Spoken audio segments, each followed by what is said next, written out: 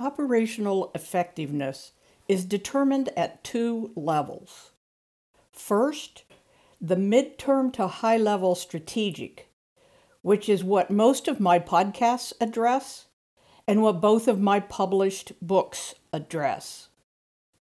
But the other, short term, near term level of expertise that is required is quantitative and very detailed. Operations requires professional knowledge and expertise, not just looking around and trying to do what looks logical. Today, I'm going to bring to your attention a book called Factory Physics.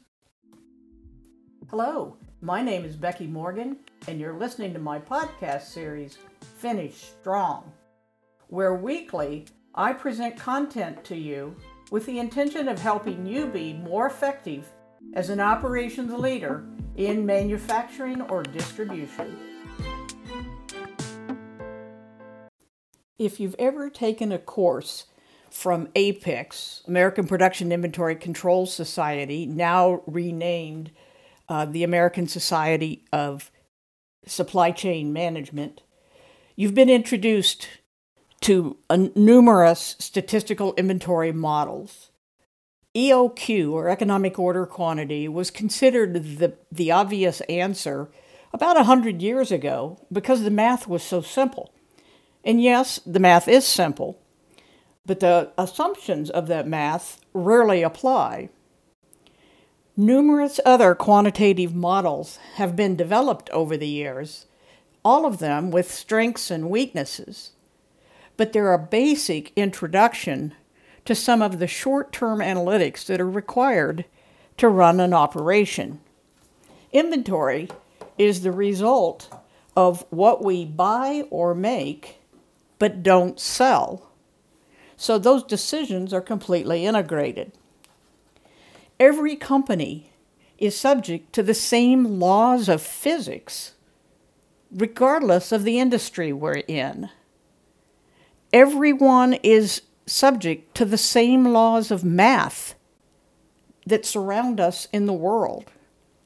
It's what we do in recognizing those principles and laws of physics and math, how well we recognize them and consider them in our operations, that will determine our short-term effectiveness. Now, short-term effectiveness in a bad strategy doesn't help a lot. But a great strategy with no short-term effectiveness is merely a hope. If you look at the book Factory Physics, which was first written in about 1995 and has had several updates since then, it's a textbook, and it is intended for those taking undergraduate or graduate level courses in operations. In my copy, which is version 2, the very inside of the front cover lists factory physics principles. The top one is Little's Law. This is a fundamental truth of manufacturing, and yet so many people have never heard of it, don't use it, or don't know why they would. There are many other basic laws of physics and math in those first 2 pages. But if you don't understand why you care, then those first 2 pages become irrelevant. I would encourage you, if you ever want to work on a shop floor, as an engineer or an operations person, a production planning and inventory control person, a plant manager with financial responsibilities, even you want to be a CFO in a manufacturing organization, this is a book you should check out. Yes, it's hardly bathroom reading. It is fairly intense in places, and I'm not encouraging you to understand every equation in it. I'm just suggesting that you know these primary concepts, you recognize their existence and know when to apply them.